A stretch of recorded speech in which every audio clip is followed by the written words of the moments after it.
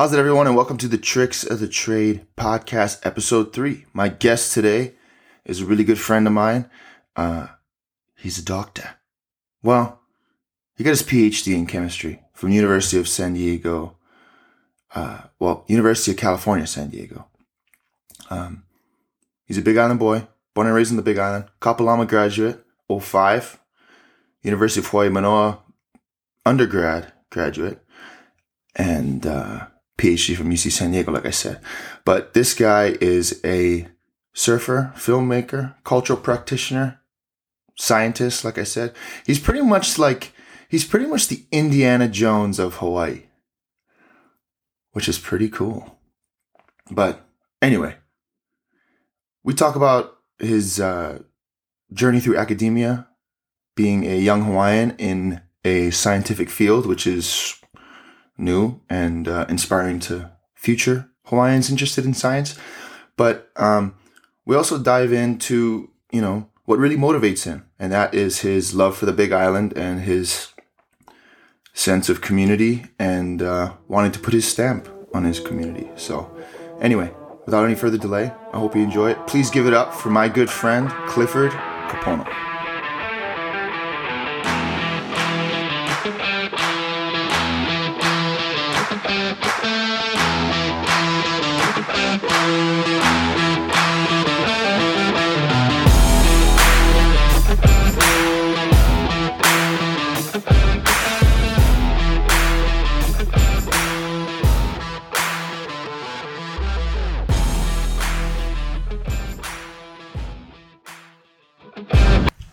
All right, ready?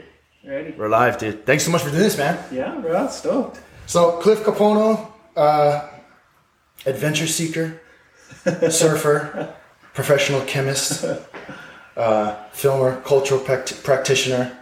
I guess for someone who doesn't have much experience with what I'm about to ask you, just, bear with me. As a scientist, your prowess in science, has it helped you maintain and upkeep your beautiful set of hair? Yeah. So I when I read the ingredients on the shampoo, now I know what is actually going to help the curls versus what's going to cause the split ends. This is bad radio, but you do have a really nice set of hair. Very voluptuous, golden, thick. As someone who hasn't visited a barber in like 12 years, I would imagine that your knowledge of science has helped you in that regard. So, speaking of which, is there anything you can do with me? Is there any chemicals that you can suggest for me? Maybe steel. Yeah. Steel razors. Yeah. Keep it skin keep cut. Keep it skin cut. All right, thanks. Okay, we're off and running, man. So, dude, I've been wanting to sit down before I even decided to do this. I feel like the last 10 years or so of our friendship, we've only really seen each other like in passing or, like briefly at like a social, like a holiday party or something. And, we've always kind of just, hey, we should sit down and talk about something. We should sit down and talk about this. We should sit down and talk about this. Yeah. So it's, it's funny that this is our excuse to finally just have an uninterrupted, discussion. Just because, I've always been so intrigued with everything you're doing. Yeah, same. Yeah, man. So I guess you're back on the Big Island. Yeah, I moved home 2018 after going to school in California, San Diego. I never thought that would happen. But I was up there for 6 years, came back home to Hilo. Now I'm in Papaikou. We're doing the podcast now.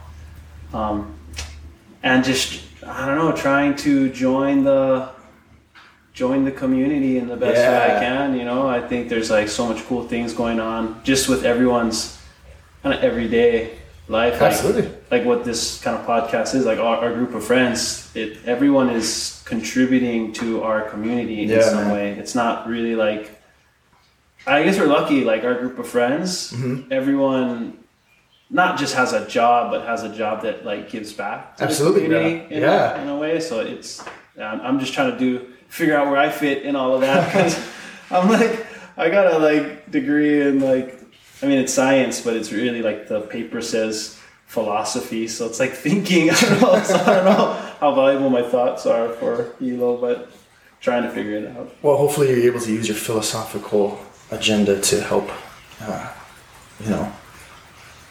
get this podcast going, this episode. No, but yeah, I mean, that's kind of right. That's, the main reason why I finally decided to, do this. At the very least, able to kind of sit down and talk with, I want to have more than my friends on here, but it just helps because, like you said, like a lot of our friends are doing really cool stuff. And, just hearing why they got into it and, what drives them to do it and all that stuff. But yeah, man. So, I guess, what are you trying to, what exactly is it you're doing right now? Exactly. I know you got a few things going on right now, so I guess. Yeah, it's, I feel I have an interesting, I don't know if it's interesting or not, interesting to me at least, career path. So right now it's currently divided into two main things. The first is I'm supported by different surf companies to not just surf, but I would say provide those brands with this idea of sustainable adventure and things like that. And I know sustainability is kind of thrown around in loosely nowadays. Very loose, but very important. Yeah, I think I get lost in it too, trying to figure out how to best communicate what I'm doing and not always be so hypocritical with like, Cliff is this eco surf character that travels thousands of miles and puts hundreds of thousands of carbon dioxide into the environment on his adventures and things like that. So like, I'm definitely trying to find the balance and all that, but really it comes down to, I feel the surf industry, what they want from me is this message of enjoying nature, enjoying the surf, but also taking a pause to think about how can I be a better steward. Absolutely. And that's what my, character in surfing is. To be fair, it's not like Kelly Slater or John going and winning the world champions. If professional surfing is kind of like a web, with the John Johns and the Kelly Slaters kind of in the central part of the web, I'm definitely out on the outskirts. Maybe I would say in the fringe. I mean, it's like I was talking with Brandon about especially, I just feel like surfing is just has exploded so much, and it's gone from just like this very small group of people like just surfing professionally, and now there's like other fringe industries, like you're saying, like sprouting out with it, in regards to creating content, film, gear, like all that stuff. Like it's huge now. Yeah, I mean, and it's great for Hawaii. Everyone's finding a niche in some way, and I think how the magazines have, a lot of them gone out of business, and a lot of there were these gatekeepers in surfing before that you had to either win contests or be a part of a club to be recognized as a professional surfer, whereas how society is now with the internet, social media, you can create your own platform and you can share your own messaging, and if you have a marketable message, then the brands will come and speak with you, and it's real interesting. I'm so fortunate to have companies that support me in that regard. Well, yeah, I mean, you've done that. I remember, like, it was funny. I remember when you first, like, I just, like I said, it was like a random, like, run into you, like, one time, and we were just talking, like, I still remember this conversation. We talked about Instagram and stuff, and I just was like, you're like, oh yeah, I just got on Instagram and everything, and I was like, dude, I cannot wait to see what you got in store for Instagram. Like, I want to, just because, well, like, it all, for me, like being, so interested in what you're doing, it all started like when you had your Vimeo page. Yeah. And you were making like little surf videos, and I just was like, whoa. That's how. What's funny is like, I mean, back in the day, it's just a lot of people. I didn't even have a phone. Like, I didn't have a license. Yeah. Well, that's another thing too. I didn't have anything, And I think when I moved to California, that's when I kind of jumped into the soul. I always like film, videos and like little films. They're always like a big part of what I want to do. Sure. Storytelling. I just love storytelling. Yeah, so man. that was always a part of it. But in terms of like trying to promote my stuff, I just felt it was like kind of oily. And I hear you, man. I'm just like, I remember you saying that. I still feel weird about it, And I got to a point where, and like I said, I'm like in my influence, as they say, in the biz. As they say in the biz. It's very. I've been in the biz for like 3 days. So like I know everything about it. Yeah. I mean, it's really I'm like what they would call a nano influencer, like a micro nano, like the most, hang on, let me write that down. Nano influencer. I mean, flea on a dog's ass kind of. Hey man, whoa, time out, dude. A single flea on a dog can affect the dog in a negative way or a positive way. Or human Lyme disease. Yeah, that's it. Oh, ticks. No, that's ticks. Oh. It's ticks. Yeah, science. I got a degree in science. Yeah. Shoot, man. So like, bro, it's just, I guess what I'm saying is like, I'm really stoked to see what you got going on. Being a Big Island, bro. Thank you, bro. Yeah, I mean, I'm in California, I think where there's so many, startup brands and so much, bigger brands, based out of there. There's money to throw around to like the potential of someone creating an impact. And, like I said, like the surfing thing kind of happened after the fact. Yeah. It wasn't like I was like trying to do this professional surfing, whatever. I care about science. Like that's what while, some of our other friends went off to pursue a career in professional surfing and do well. I don't know if it was maybe I didn't feel like I was good enough to really make it. And maybe school was a safer place. I felt like if I had to put two up, I have a better shot at doing well in school. So I kind of just weighed out my options. And you played the long game. Yeah, but I mean, even with that, I didn't even know like if that was in a long game. Because in Hilo, there's not really a science industry. So your ultimate goal was eventually to come back to Big Island 100%. Yeah. Totally. Okay, cool. Because I mean, I went to boarding school. Papaikou. So I was at Kamehameha and I was a boarder and I'd come home, often. But still, like it was like this weird disconnect. And then I went to UH. That's where we at. Where we were at UH, and that was like another. I always wanted to go home, and then right after I finished a graduate degree at UH, I came home for a little bit, and that's when I was lucky enough to get recruited to University of California, San Diego. Yeah, man. They're like, "Do you want to join the chemistry program?" And I think some of it helped that I was like the only Hawaiian that was studying this stuff. Really, like as weird as it sounds, like there was no one else that wanted to go into a chemistry program, at that time. Yeah, no. So that was 2011, 2012? 2012. And that's when I got the recruitment offer 2012. So I ended up finishing early. I was just going to stay on Oahu, but I got this offer to go up there to study chemistry. And I kind of was on the fence about it. I didn't know. It seemed scary to move away. And I was really just focusing on coming home. It was right after, we released a little documentary. Yeah, for the love.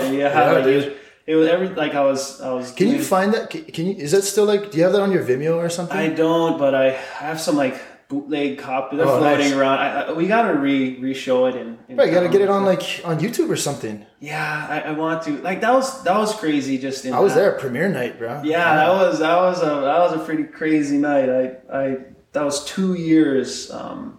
For people who don't know, it was 2 years in the making. 2.5 years of just filming with Brandon Ahuna, Isaac Michaels, like Kaleo Hadi, Travis Sedino, Young Taring. Who else? I mean, there's so much people that were a part of just making it, and people that weren't even in the film. Really, they were still supporting the travel and trips, and the whole premise of For the Love was to promote ordinary people's extraordinary story. And that's what I don't know, it all came from kind of this thing where I felt like kind of shafted by surf industry. Oh, interesting. In a weird way. Like I but I just think I just didn't go all in surfing. Yeah. I was trying to like kind of put my foot in it, like go and surf with, you know, these guys that I thought were really good, and they were riding professionally, like Kevin Kapsky, Hilo, Robert Patterson, like they were full taken care of, sponsored by big brands, you know, and I would surf with them, and I kind of thought, you know, Tyler Rock, he was a filmer at Surf Magazine, and he's worked with a bunch of stuff for Triple Crown, and I felt like I just wanted someone to be like, oh, you're good enough, why don't you come into the pro surfing side of things? But I never went all in. And I realized now that was kind of on me after kind of now being a part of it in a capacity. Because it got to a point where I just was like, I just want it to be given to me. I didn't want to like put all my money into it and be like, look, all in. I want to be a pro surfer. I just wanted to be safe in school because I wasn't a great student, but I was like the only Hawaiian studying science. So it was like kind of an easy way for me to like get into certain places, and I would do well. And it like, it's almost like it would be seen more as an impact than if I like was to win a contest or something. And I just kind of hated on the surf industry. So I was like, I'm going to make a surf film about me, and I'm going to show everyone how good I am. And then when I started, like, so I bought a camera, I started asking like my sisters to help me film, and like, then I started wanting to film like my friends, like Brandon and Ikaika, and as we started filming, I just realized that it was kind of douchey of me to want to make this film about me. And I started to see how compelling the stories were of the people in our community on the east side, and I just shifted my whole vision of wanting to make a video about me to really wanting to share a full-length feature about 7 individuals here on the east side of the Big Island who have gone through some pretty intense adversity. Absolutely, bro. And not to say Dude, that I knew Khalil, like me and Khalil were best friends in elementary school, and I had, you know, he gets into all of that stuff about and I had no idea, bro. I had no idea. Yeah, it was crazy. Khalil Hadi, he's another one of our friends. Congratulations on the wedding, by the way, Khalil Hadi. I mean,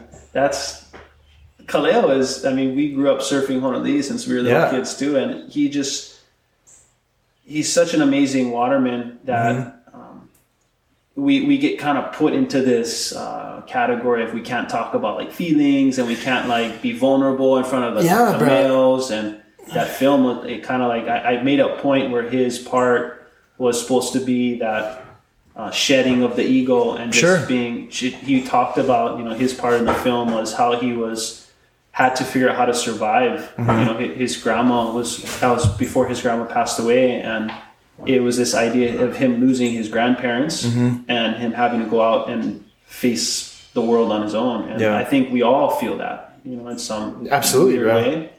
And for him to be able to be vulnerable and share that message, it was, like I said, all those messages in that film were like, it was an amazing experience. And I don't know, at that time I was like, I made this film. Like, I'm so stoked on my home. I'm stoked on everyone around me. Like, do I really want to get up and leave and go to this foreign place, like have to deal with all these different people that think a different way than me? And I don't know, it was like a weird, I don't know how to describe it. I didn't even really want to go. And while I was away for 6 years, I think there was I did go through some like depression, and I did go through like a feeling of like not belonging, and it was a weird. Had you spent much time on the mainland before, or no? Like I was very Hawaii centric. Like if I was to travel, I was traveling to like Kaho'olawe or Maui, or like I was like trying to go to places where I just wanted to learn my islands before I left, because I didn't want to go somewhere and then someone asked me like, oh, how do they do this on this island? I'm like, oh, I don't know, that's not my island. Even on my island, like, oh, have you ever been to this place on the Big Island? And I'd be like, oh no. And I just didn't want to feel that like I didn't have a good understanding of my home before I left my home. So it took me 25 years, you know, of just being at home in Hawaii. And I don't know, I kind of got this weird call to be like, okay, it's time to go. And I was thinking I would just go up 2 years. I give myself 2 years. And if it's too hard in 2 years, I'll come home. No hard feelings. And sure. 2 years went by and it was hard. Yeah. And I remember what kept you? What kept you there? I just didn't want I meant to touch on this earlier. Was it that sense of maybe not obligation, but just like, oh man, like you were saying before, Hawaiian kid in this field. Yeah. Was it just like, I owe it to. Right. That's exactly. You know what I'm saying? Like I owe it to not just people I know, but to other people, like kids coming up, like, oh man, I don't know if I want to be a scientist. Yeah. Oh, wait a minute. Oh, hey, look, this guy. Hey. Yeah. This guy's a master in science. Yeah. I mean, that definitely was that was it. And I felt like this, I don't know. I think I was like still dealing with a lot of baggage in my own life. And, and I think people from our island can relate to this. Absolutely. This idea of like, you got to prove to everyone and you got to prove almost to yourself that you're good enough because we see so much foreign perspective come here and extract from our resources. Sure. And we just kind of feel like almost insecure about that. Yeah. And that's how I felt up there. I felt like, okay, this is the center of Babylon. So I'm up here. I gotta prove. And it felt like this like weight on my shoulder, but I didn't know who to blame and I didn't know who to have that like animosity towards. It was almost like the obligation, like you said. Of, I was getting degree the scholarships for like any minority. It was I was getting like minority grants for like Black people, for Native American, like Hawaiian was like, oh yeah, definitely. There was no one like me in the chemistry program at University of California, San Diego. And they really wanted to hold on to me, I think, in that sense, because even when I was like on not conduct probation, but academic probation. Oh shit. Like I was failing out. Yeah. And I remember telling one of my professors, like, I don't know if I can do this. And the professor looked at me and said, well, maybe you should just go home. Oh. And I was like, oh, teach? Jeez. Fuck you then. I was like, well, I'm going to stay then. And I'm going to... Oh, yeah? Yeah. And that's kind of what it was. It was more like, okay, it was like a battle. Like I was constantly fighting. And the bigger the challenge seemed, the more I was willing to kind of like take it on. And that's when I ended up doing the 2 years, got my master's up there. And then I was like, you know what? I'm going to go for the PhD. And I just powered another... I thought I was going to get out a lot sooner, but it ended up taking me 6 years. But at the end of my fourth year, it was probably like the peak of my maybe like that like depression or whatever. I was like, I ran out of funding because I pretty much got every single minority scholarship there was already. So like I just was like, I couldn't get any more money. I had to figure out, okay, now in a PhD program, you get paid to go to school, but they don't tell you where the money's coming from. Yeah. So if you don't bring your own money through grants, you got to work for the school. So you got to teach, or you got to do research that they want you to do. You just become like a worker. Yeah, this is like, that's totally foreign to me. Like how that works, that program, the doctorate programs work. Yeah, it's like you get recruited. They say, okay, you have 6 years of funding or 5 years of funding in this program, but they don't tell you where the money's coming from. So you get into your first or second year. They're like, oh, well, if you don't get grants, you got to teach all my classes, or you got to do all this stuff like for these professors, and it takes away time from your project, from you graduating. So I was just facing this, like looking down this hallway of like, man, I got 2 more years left. I don't know how I'm going to finish up my projects, my research. And I was studying coral reef at the time. And I was like learning all this crazy technology. And then I just woke up one morning and I was like, you know what? I'm going to enjoy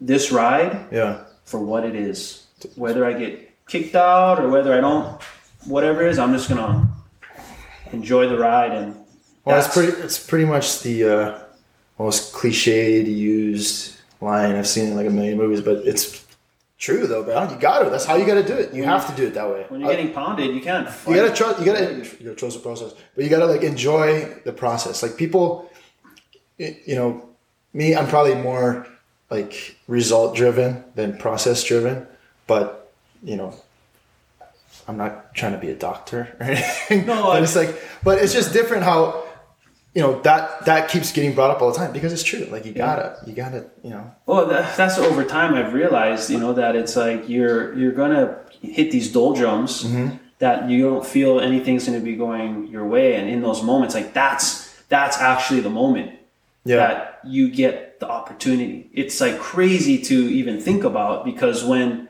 you're thinking like, oh, everyone else is just like they're pro surfers, or they got their degrees, or they're like they run this company, or they have this company, or they have all these things, and it's so easy for them. Yeah.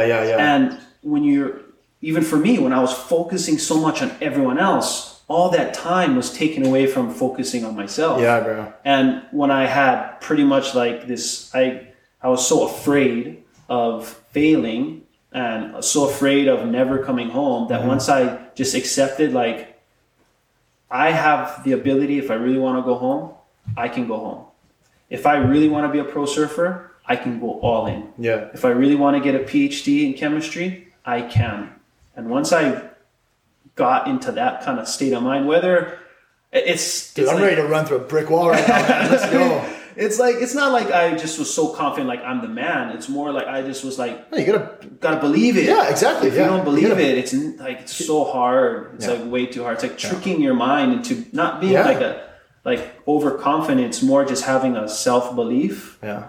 And then once I got there, I wrote a 1-page proposal to this random funding source that was part of the university.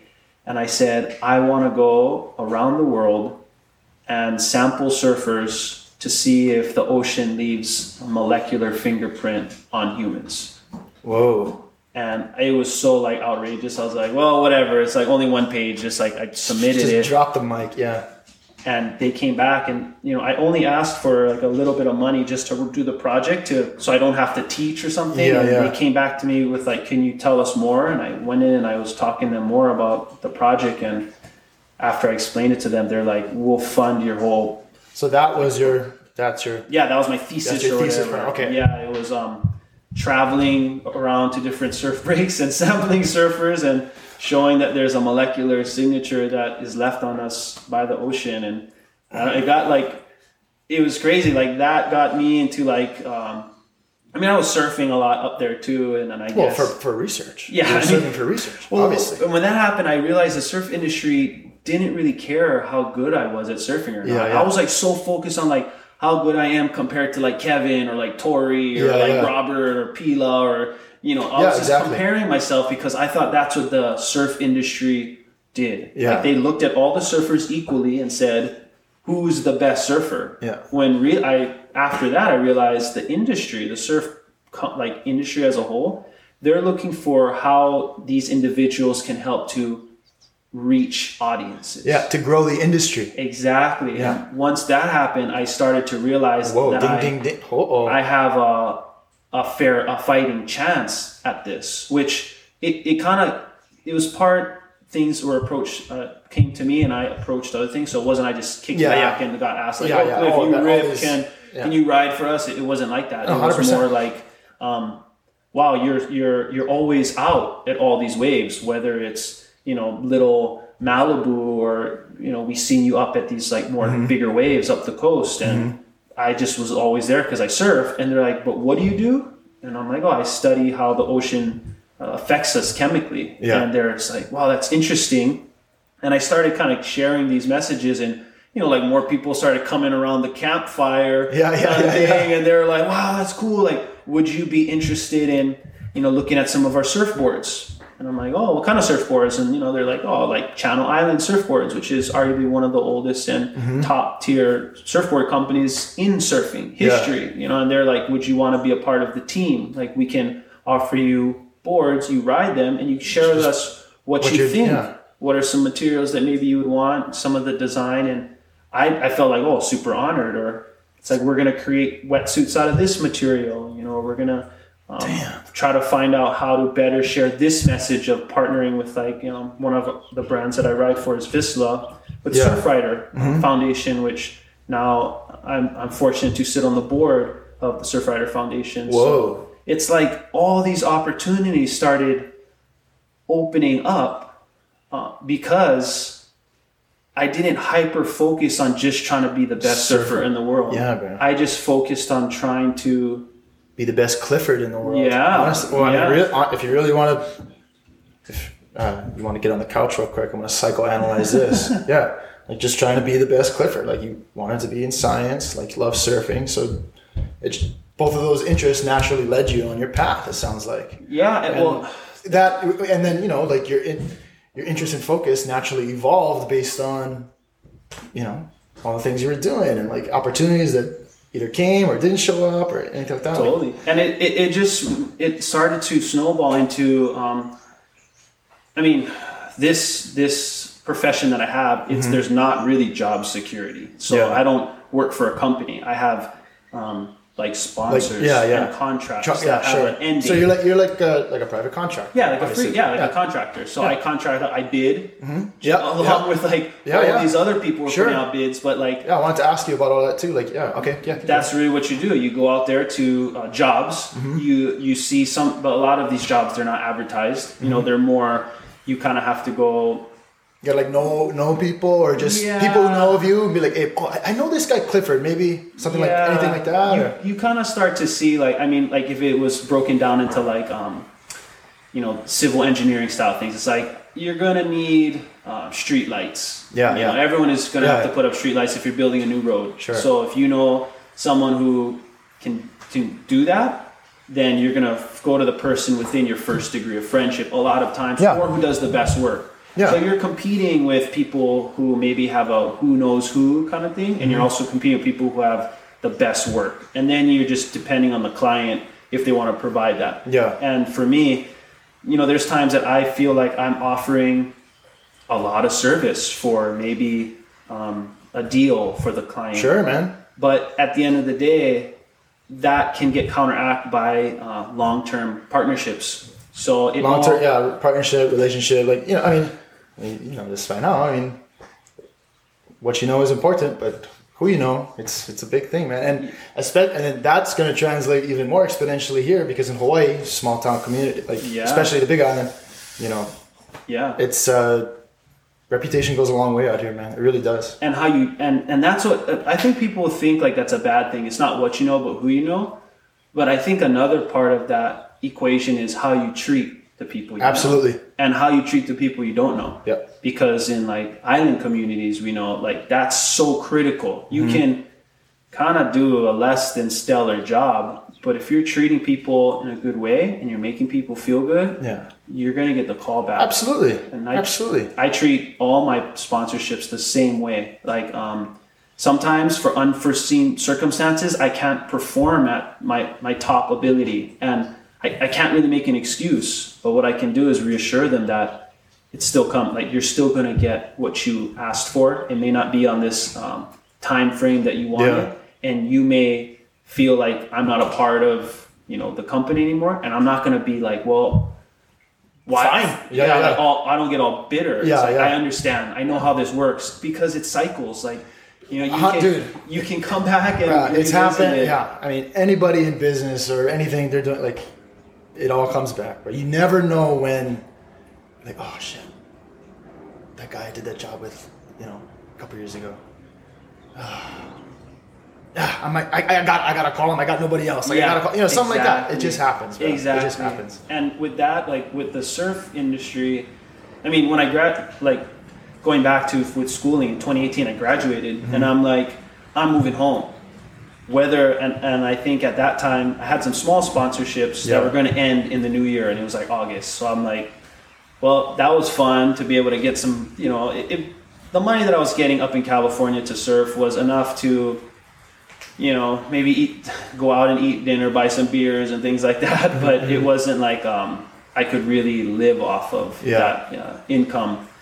And I didn't have a job waiting for me, a science job when I came home, but I knew I'm coming home. Yeah. And when I came home, like I said, it was a weird state of thinking that it's I can do this.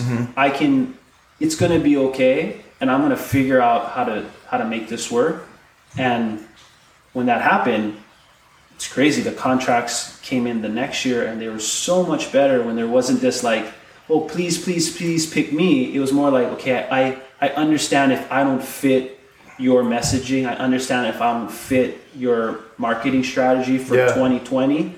This is what I'm asking for, and I can provide this. And it was a very honest conversation with a lot of those brands, and they just were like, well, okay, yeah, that's fine. What I asked for was fine. And I just was like, wait, really? And they're like, yeah, like that seems fair. And I'm just like, oh, okay. And with that, now I had this surf income. Again, that was a little bit better than before. So I started now having the surf pressure taken off of me.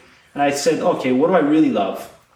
And science was something that I was kind of missing. So I started writing grants for science. And crazy, I ended up getting a grant to study the coral reef at Honolulu, the local beach break that way. Home break. Yeah. Like, and to me, it was so perfect because my involvement in the surf industry was able to help me sell this message saying like, not only can I study the coral in Hilo, but I can also share that message through all these surf companies because they partner with me to share messaging. So I was just hitting two birds with one stone. And as telling stories around surf and science and all these things started to kind of, again, snowball, I found a greater sense of confidence and security, which has led me now to treat that as like my full-time occupation. Yeah. It's comprised of half surf, half science, where I spend, I would say 4 days of trying to do some solid science, and same 3 to 4 days of trying to get surfing and share that idea of a surf lifestyle. So just like generating content, like taking pictures and video and all that stuff, and working and trying to work with videographers and photographers here in Hilo, and also too what I try to do is also involve myself in the messaging behind like environmental stewardship and things. I kind of like I target that I guess audience, but I don't want to be pigeonholed to it, which I feel sometimes I do. I get put in like I'll get sent on a trip to talk with all these people who are like hug the trees and want to save the turtle, which are they're totally cool. I'm all about hanging out with them. We think alike a lot of times, but I want to kind of like permeate into other audiences where people are kind of like, I flicked a cigarette on the beach, or like I don't really care about recycling or whatever. Whoa. It's like who said that? Who said that? We're on the streets, and some people if you don't high five, it's not a big deal. There you go. I swear to God, if you point me in their direction. No, but that's I mean that's cool, man. To permeate, you gotta have permeators out there. Yeah, I mean, trying to, but like I said, I'm still trying to figure it out. Well, for all those listening, if you've been listening so far and haven't been motivated by Cliff's journey and what he's trying to be about, and you have a camera or anything and are looking to hone your skills, get up off your ass, man. Let's do it. Come on. Yeah, there's opportunities for sure. Yeah, Well, I think I don't know this because I'm not really tech savvy or anything, but is it hard for people? I feel like a lot of people have cameras and stuff. Like there's got to be avenues for people to explore. So at the very least, maybe with what you're doing, that could be like a showcase of, hey, if you have a camera, or if you're trying to hustle and like make your way in media, like there's ways to do it. There's people you can meet. There's projects you can help with. Like word of mouth is huge. Social media is huge. Like there's opportunities out there. Yeah, it is a hustle, and that's what I try not to get discouraged by maybe I'm looking in the wrong places, or maybe I'm just not up to speed with the current hustle. But I remember, I'm 17, 16, hustling, like trying to figure out how am I going to get a camera, how am I going to film. Well, shit, I remember when we first became friends in Manoa, like you were just getting like you're getting into it, like Bird, I gotta show you this camera. Like, I'm trying to buy this one. I'm trying to get this tripod, all this stuff. And that was 3 semesters of lunch. Yeah, or what is it for the cafe? Yeah, that's right. Oh, yeah, that's right. I remember that. I was like, this is my last semester of eating in the caf. Yeah, buying a camera. If you got extra points, let me know. Can you got any extra points? Yeah, but by the way, I did keep track of all those. I'll let you mooch off on me. And I remember, I have an elephant's brain. But no, I'll get you back. No, they just consider this payback coming on. No, but yeah, man. So one of the things I definitely wanted to talk about, and we've, like I said before, like how we were saying before, like we've kind of just skimmed the surface, is like in your research and stuff at the oceans, like what's like your experience with like microplastics and all that stuff. Because I remember we kind of started talking about it, and I feel like there's definitely this really big issue around ocean plastics. Mm-hmm. Yeah, ocean, yeah. And it's hard to avoid because it takes part of the consumer. Well, I guess the reason why I want to talk about it is just because living in Hawaii, you got a finite amount of space here. Like plastics are everywhere. Like, what can we do to help?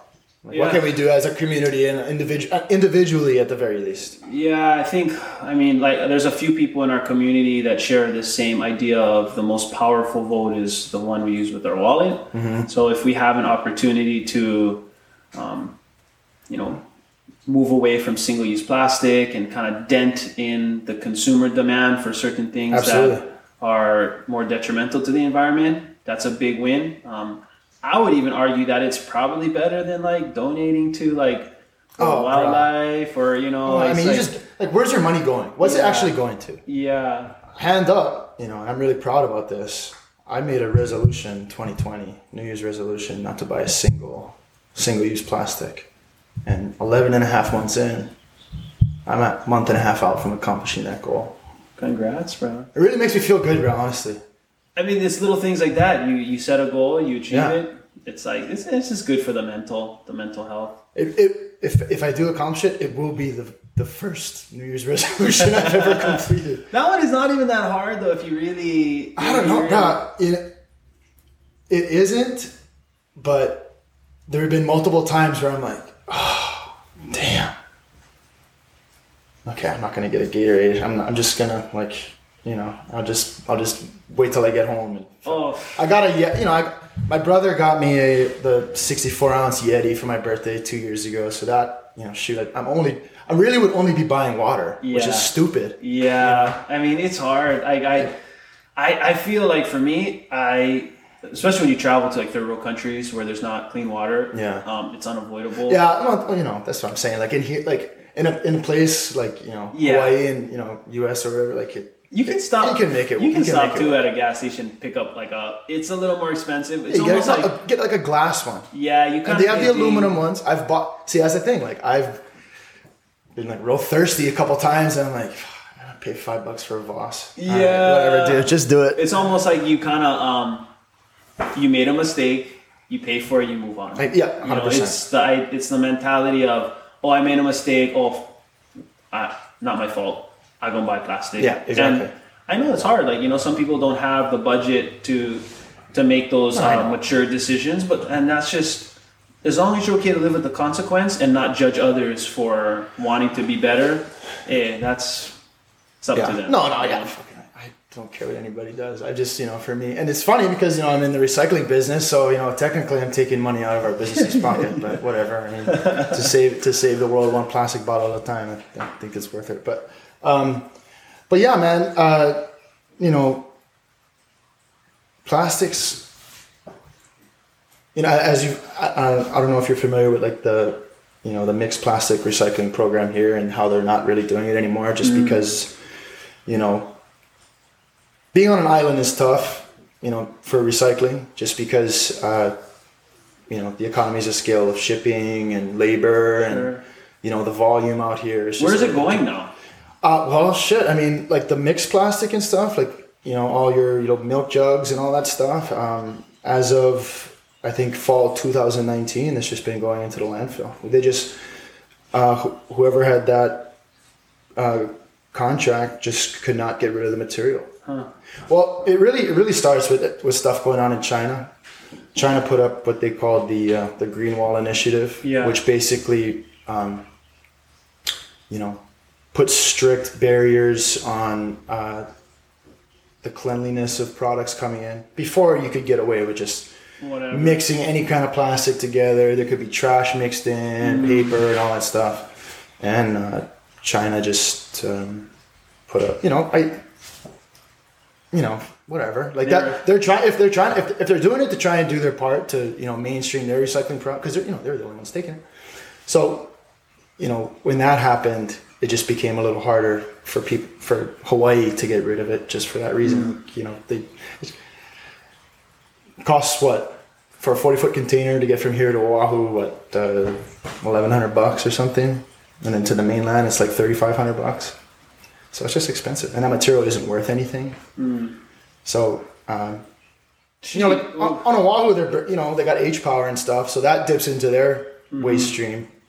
But even with H power, from what I could be wrong here, but from what I read is that if the city doesn't produce enough waste to generate the energy, then they owe. Yeah. So the city is like, let's get more waste so we can feed H power.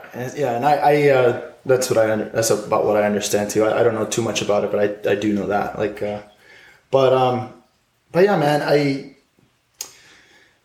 there's just not very many solutions for plastic right now, other than just personal. That's the best way to do it. And I know there's legislation that is trying to pass these bans and try to put a little more, even if it's not so much like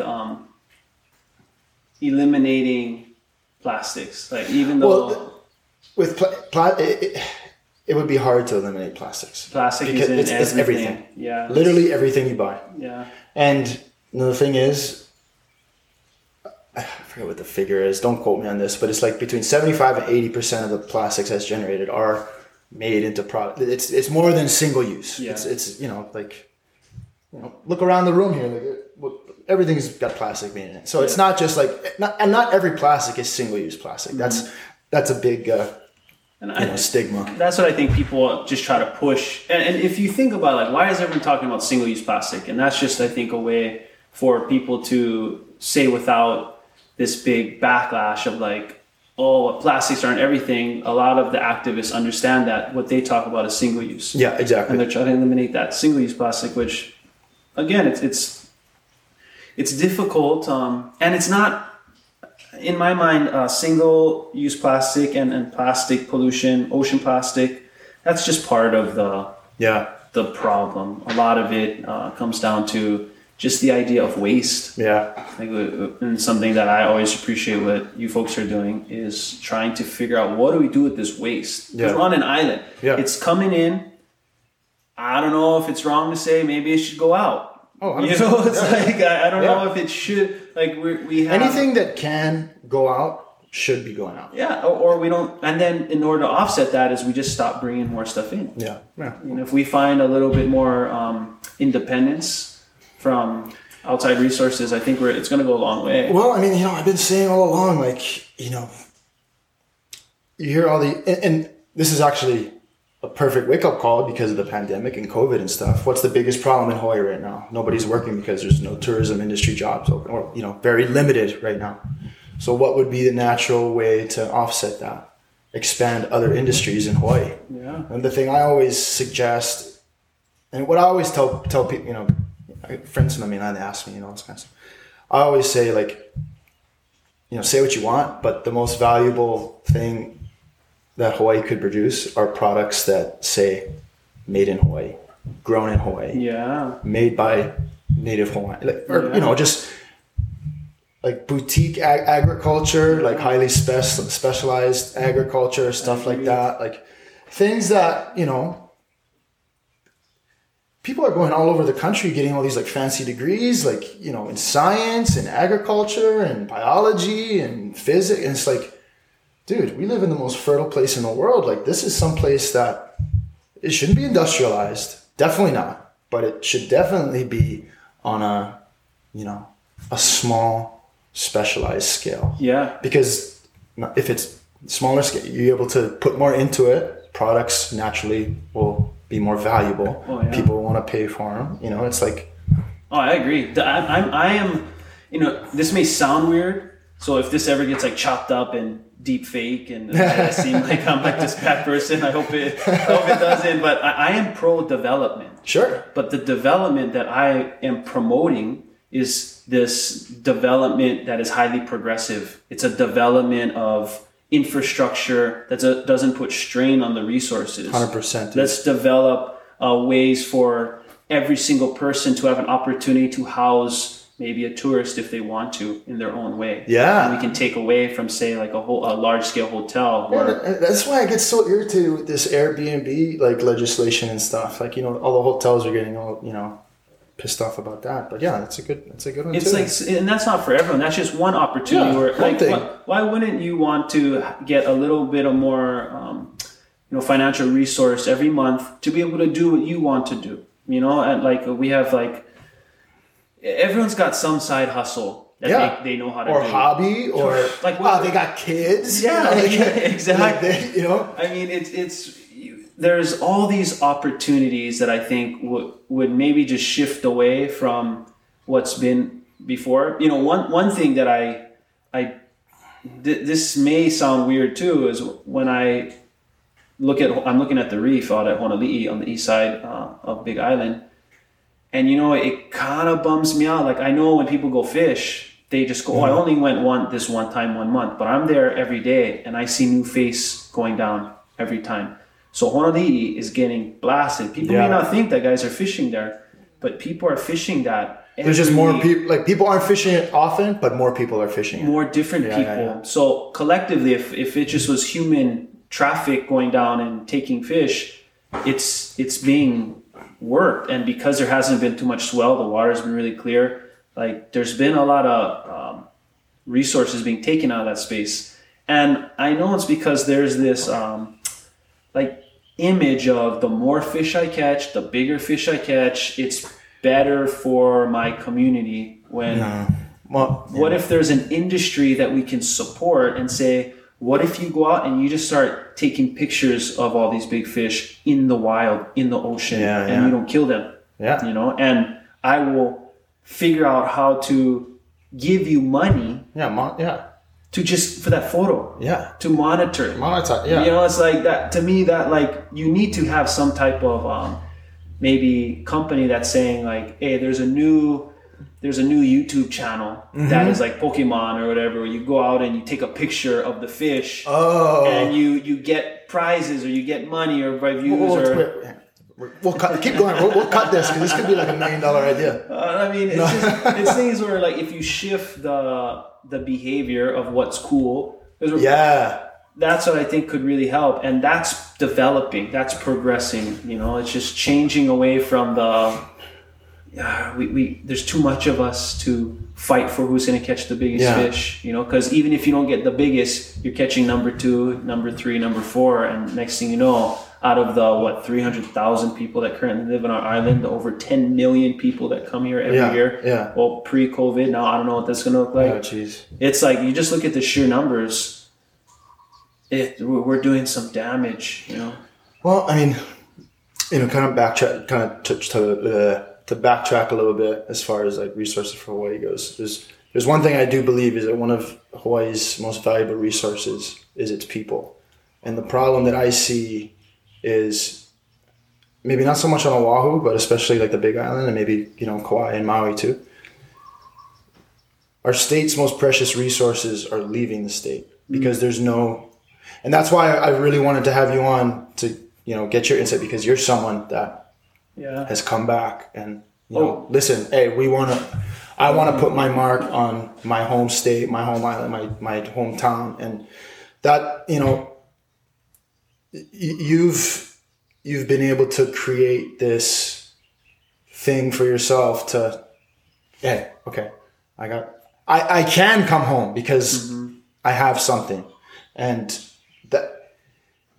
that's just such a, it's not disappointing, but it's unfortunate because there are so many talented people. Like I grew up with a bunch of them. Like I've met a bunch of them, and when I talk to them, like it's always the same. Like, shit, I miss home. Yeah. I wish I could just be home. Yeah.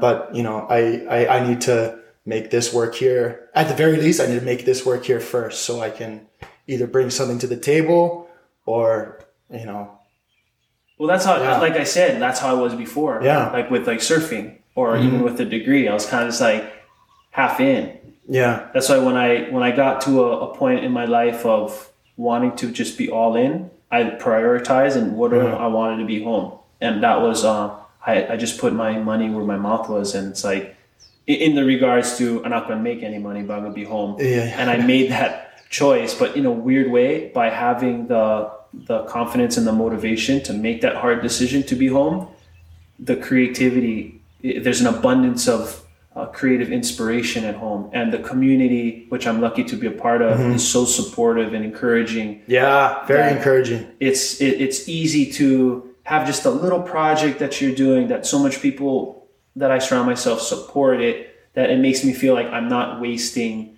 time, I'm not wasting resources. That's a big thing too, bro. Like people, like you said, when you're in your program and stuff, you had like ebbs and flows of motivation, like, oh man, like this and that.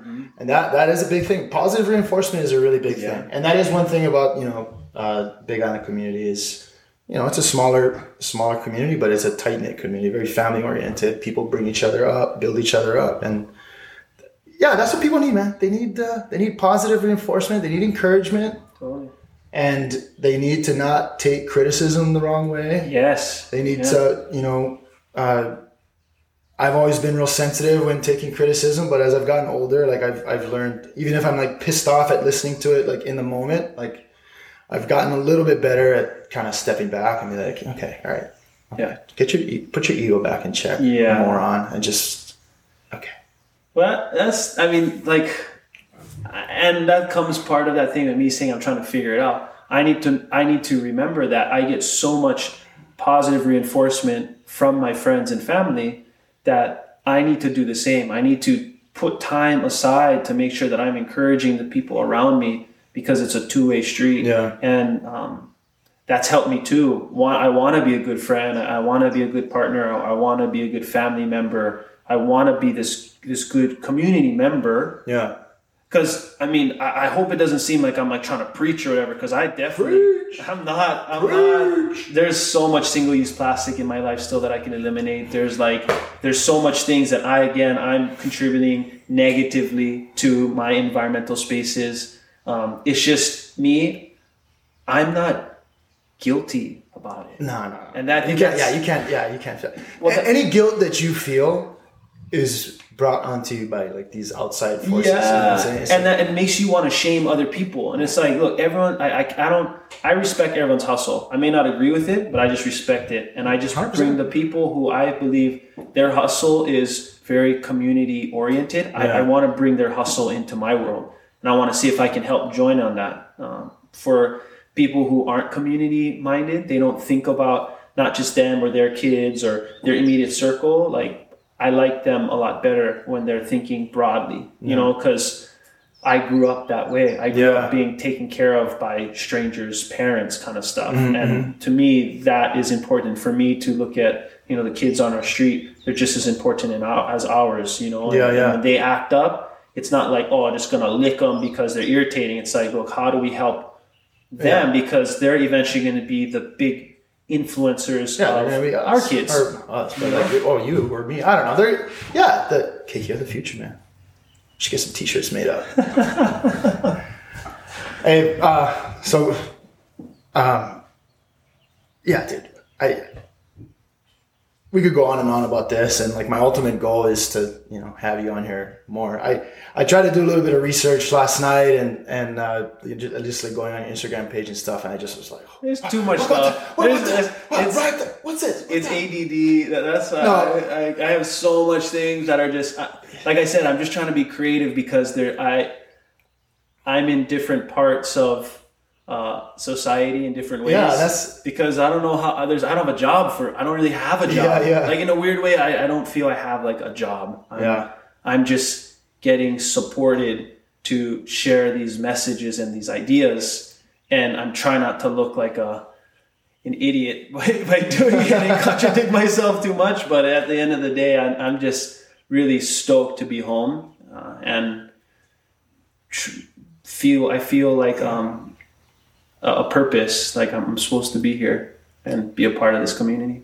Well, look, bro, me for one, as a friend of yours, I'm glad you're back. And I can't easily express how grateful I am that you're able to do this with me. At the very least, even if this recording never reaches the light of day, at the very least, we were able to just kind of sit down and talk. Like I've always wanted to, we've been talking about it for years. Like I said, just sit down and just, you know, what's up, man? There'll be many more. Like we gotta do some co-guest stuff, and that'd be fun. Yeah, man, for sure, bro. Well, dude, Cliff, you're the man, bro. Love you so much, man. Thank you, bro. Appreciate it, man. Thank you, dude. Thank you. Yeah. All right. Big shout out and mahalo to Cliff for coming on, and a big shout out and mahalo to all of you for tuning in. You know, to say that this was a dream interview would be an understatement. When I first decided to start doing this, Cliff was, you know, high on my list to bring on as someone to talk to, just because not only he's a good friend of mine, but you know, he's just always been so interesting, and I've always been interested and intrigued by all the stuff that he's doing. But yeah, I've always looked up to Cliff as a good friend, and you know, someone who's pursuing his interests and has been able to travel around the world and experience a whole bunch of new things, and he's been able to provide himself with an opportunity to move back home to the Big Island, to Hilo, and you know, provide for his family and hopefully instill some knowledge to others who are trying to pursue their dreams from the Big Island. Like I said, you know, the Big Island is full of talented people, and it's just a matter of, you know, finding your way and, you know, making things happen. So hopefully people can check out Cliff and see what he's all about, and try and get some inspiration and motivation.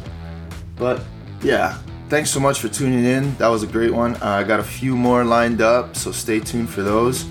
And I can't thank you guys enough for listening and for all the support thus far. It's been beyond awesome, and I can't say thank you enough, so thank you.